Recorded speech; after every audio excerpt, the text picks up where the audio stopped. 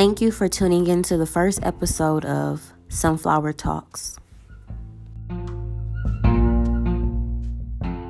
Hi everyone, my name is Joya and I'm your host for Sunflower Talks. And in today's video, I will be discussing what Sunflower Talks is, what does it mean, and why I decided to create this. Sunflower Talks is a podcast based around mental health, but not in the form of counseling, more in the realm of sharing my experiences and my story. And hopefully I'm able to get other people who are willing to do the same thing, whether they be ordinary people or professionals. They can also share their knowledge on the topic.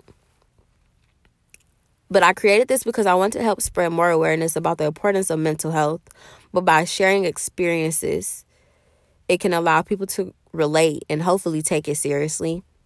This has been something that I've sat on for years. And I sat on it so long because I did not think I would be successful or think people would want to hear it. Because I was like, who am I to make a podcast? But after many signs thrown at me from God, I finally realized that this is also for me because I can talk and allow myself to heal at the same time. And if I can touch at least one person with my content, I will be so grateful. Healing is what I want everyone that listens to this to take away from this podcast. I decided to call it Sunflower Talks because sunflowers are my favorite flower. And for me, they represent happiness, growth, and good vibes. All things I hope you take away after listening to each episode, because I want this to be a calm/light space, if you would say, where you feel safe and okay to be yourself. So a little bit about me. I've been an advocate for some years now, and I've been in some form of therapy since I was in late middle school, and over the course of the years, I have been diagnosed with depression and PTSD, also known as post-traumatic stress disorder. And the summer after my freshman year in college, I had an anxiety attack that ended up with me in the hospital. And this was an experience that left me feeling so empty and lost because I didn't understand why in that moment why I couldn't stop myself from having the attack, or how I had allowed myself to get that far. I was so confused. And that following semester, I had to come back after, sitting down with myself and realizing who I wanted to be in all of this. I had to sit down with myself and with my family and decide that I wanted to get on an antidepressant. And I'm saying I decided because I had already been advised to get on it, but I always said no. So I finally took up the offer. And never had I imagined myself being on medication, especially for a mental illness, because I had always told myself that whatever it was I had faced, I could handle it. Sorry, Mom, but I had been through hell. And I said, if I can make it through that, I can make it through this. Now I'm still making it through this, but I realized I was even stronger because I told myself it's okay to need help. And the fact that I was able to admit that to myself, admit that to someone else was super hard. But sometimes you have to do those things that you're uncomfortable with to become a better you. And of course, we all know not everyone needs medication, but for those who do, or those who are being advised to take it, I want you to know that you should only take the medication on your terms. No one should be able to force anything down your throat. And remember that at the end of the day, it is only there to assist you. Because mental health isn't easy, and neither is the healing process for anyone. There are days where you're going to feel great and think everything is just peaches and cream. And then the next day you wake up and you're sad and you're confused, or you're angry and you don't know why. And that's the ugly and the beautiful part of the process, because you get to see how far you have come over time and just how much you have changed. So today I want to share some tips on how to get through this quarantine that we're all experiencing, because most of us are forced to stay at home. And I believe that this is the perfect time for us to be productive and work towards our goals, but also the best time to figure out who you are. The you that you experience when you're alone in the dark. What makes you smile, what makes you cry, or what even makes you angry, because all of those things are linked to mental health. And I know mental health is such an umbrella term because it contains so many illnesses, as we call them. But like I said, I am not a professional. And we're going to take it slow and see whatever comes up in conversation. And we'll be able to hopefully relate to everyone. Or if we're not able to relate to you, hopefully relate to something that you've experienced with a loved one. But I think one of the first things that I'll bring up that I think a lot of people struggle with is being present. Like only thinking about the now at this current second. And I want everyone to understand that it's okay to do it because you aren't a slacker. Because you allowed yourself to shut your brain off or just to change the channel. Like living in the now is so much harder than it seems. And harder than it sounds. Because it's going with the flow. And it's like, I'm not a feather. I can't just go. It's understanding that you can't control everything.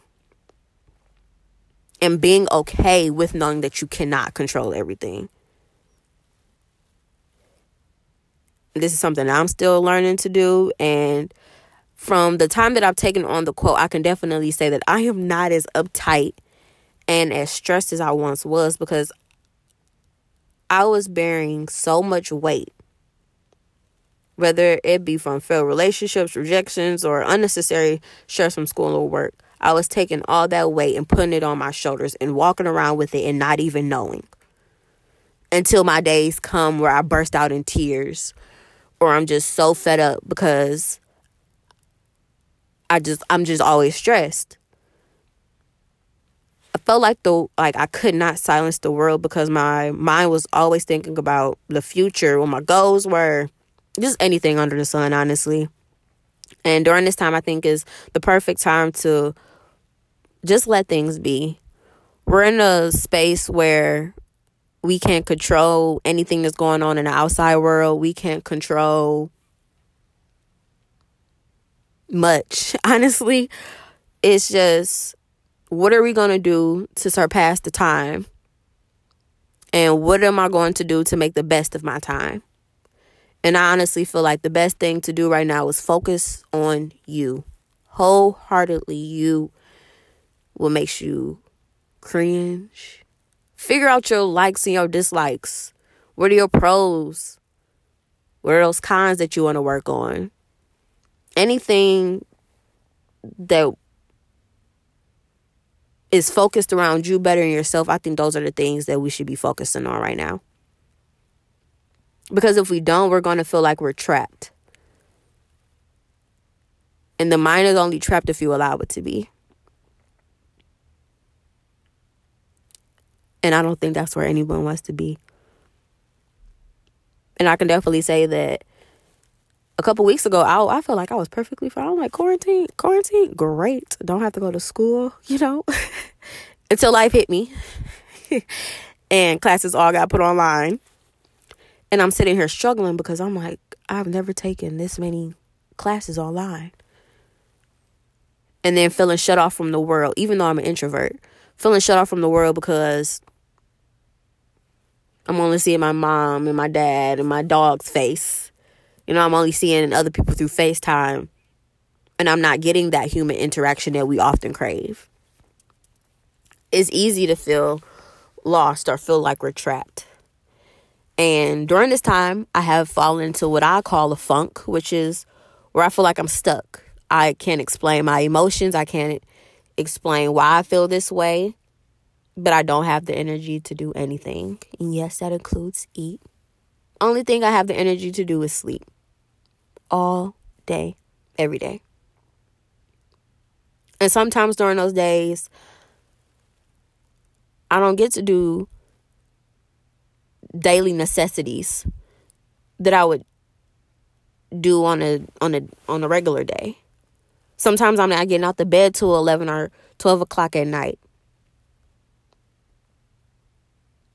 Like, that's my first time getting out the bed.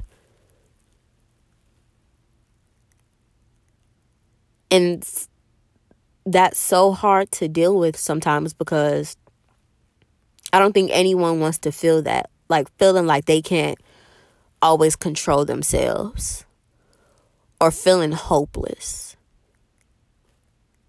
And for so long, I felt like I was hopeless, and I felt like I was alone in the world in how I felt. And I'm not. It's just the way that I cope and the way that I deal with things is differently than how a lot of people deal with things. And sometimes we get so wrapped up in the one bad moment or that one segment in time that we can't see all the good. And oftentimes when I'm in my funk, that's how I feel. I feel like life is just so bad, and all the bad is only happens to me. And why me? Why do I always have to constantly go through something to see just a little bit of happiness? But as I've grown with my mental health and grown as a person, I've been able to sit back and not think as negatively as I was. Now, I'm going to have depression, as far as I know, for a minute. And I'm going to have those moments where I'm not happy. But do my thoughts always have to be negative? No. And do I always have to feel alone? No. But will I? Sometimes, yes. And those are things that I just have to accept. But I can try to control as much of my thoughts as I possibly can, regardless of what it is. And like, even a few weeks ago, I had to just go to my car and just vent to my mom. One, I had to go to the car because I had to get outside of my apartment. And I just had to talk to her about how confused and frustrated I was, because I felt like professors didn't understand our new situation. And I wasn't dealing with it well. I was just, letting everything build up like always. And the thing I had to understand was nobody was comfortable with the situation that we were dealing with. And we were all trying to figure out, what's the right way to do this? What's the wrong way? How can I benefit someone else? And I think we're still dealing with that, because this is a situation that many of us have never been in before. And I do want to say, I understand everyone isn't comfortable talking to their mom, or they don't feel like they have someone that they can confide in. So basically, the whole point of this video is really to just try to give you all some advice of possible ways to get some type of relief mentally. And the first thing I would say is deleting social media. We are in a era of technology. And oftentimes with social media, we all know you post what you want people to see. And sometimes when you're not thinking the best mentally, it's hard to see the difference between those two worlds of someone posting what you want them to see and someone's everyday life. And for me, I've had to take breaks, whether it be an hour or a day or 2 weeks or a month, to get myself together mentally. Because during that time, I'm able to only think about myself, what I'm doing in my life, and what I want to do differently, or how I even react to things. And I feel like social media is a constant watching to see what somebody's doing. Always refreshing your timeline, whether it be Instagram, Twitter, if you're still on Snapchat, any of that. So that would definitely be my first, okay, maybe try to watch the social media. Download a game on your phone. Play Candy Crush. I still play Candy Crush. Play a game on your phone. We're able to just do something differently than scroll up and down all day. The next thing I can say is journaling. Some people find it extremely therapeutic. And the best thing I can say about it is the paper is going to listen 100%. And it's not going to give you any unneeded feedback. And if you like to go back in the future, you can go and see how far you've come in your writings. Some meditate or partake in yoga, which is great because research has shown that the breathing techniques alone can help lower stress. Watching TV or YouTube, because it allows you to focus on something else for a certain amount of time, however long the episodes or the vlog or video, whatever you're watching is. But if you aren't interested in in thinking at all, you don't want to think for a moment, I said music or a form of art. During those things, I feel like you can see your creativity peak at levels that you never thought. And it's also calming to just see how long you've been zoned out. There have been times where I've zoned out for an hour and just been like, wow, I don't even know where I was. Then you look down at this canvas or something and you're just like, I did that. I did that because I allowed myself to just do something different, something that calms me. And of course, we can't forget about exercise. One single session can help you feel better because of the endorphins and the serotonin released in the brain. Now, there are some who resort to drug abuse. And this is going to be a brief topic for me because I am not a professional and I don't want to say anything wrong. But basically, I would just suggest that people just monitor it if you are going to partake in it. Monitor yourself and your friends and make sure that you understand the difference between a social or recreational activity, if you decide to take that route, and the difference between a possible addiction coming. Because sometimes it's easy to get lost in those things and our body often craves things because it makes you feel some type of way. It makes you feel good or it makes you feel like you don't have to think for a moment. Just trying to monitor and make sure that you know the difference between the two. And this even goes for my marijuana users. I know everyone's like, you can't get addicted to it. But you can get addicted to how can I say it? You can get addicted to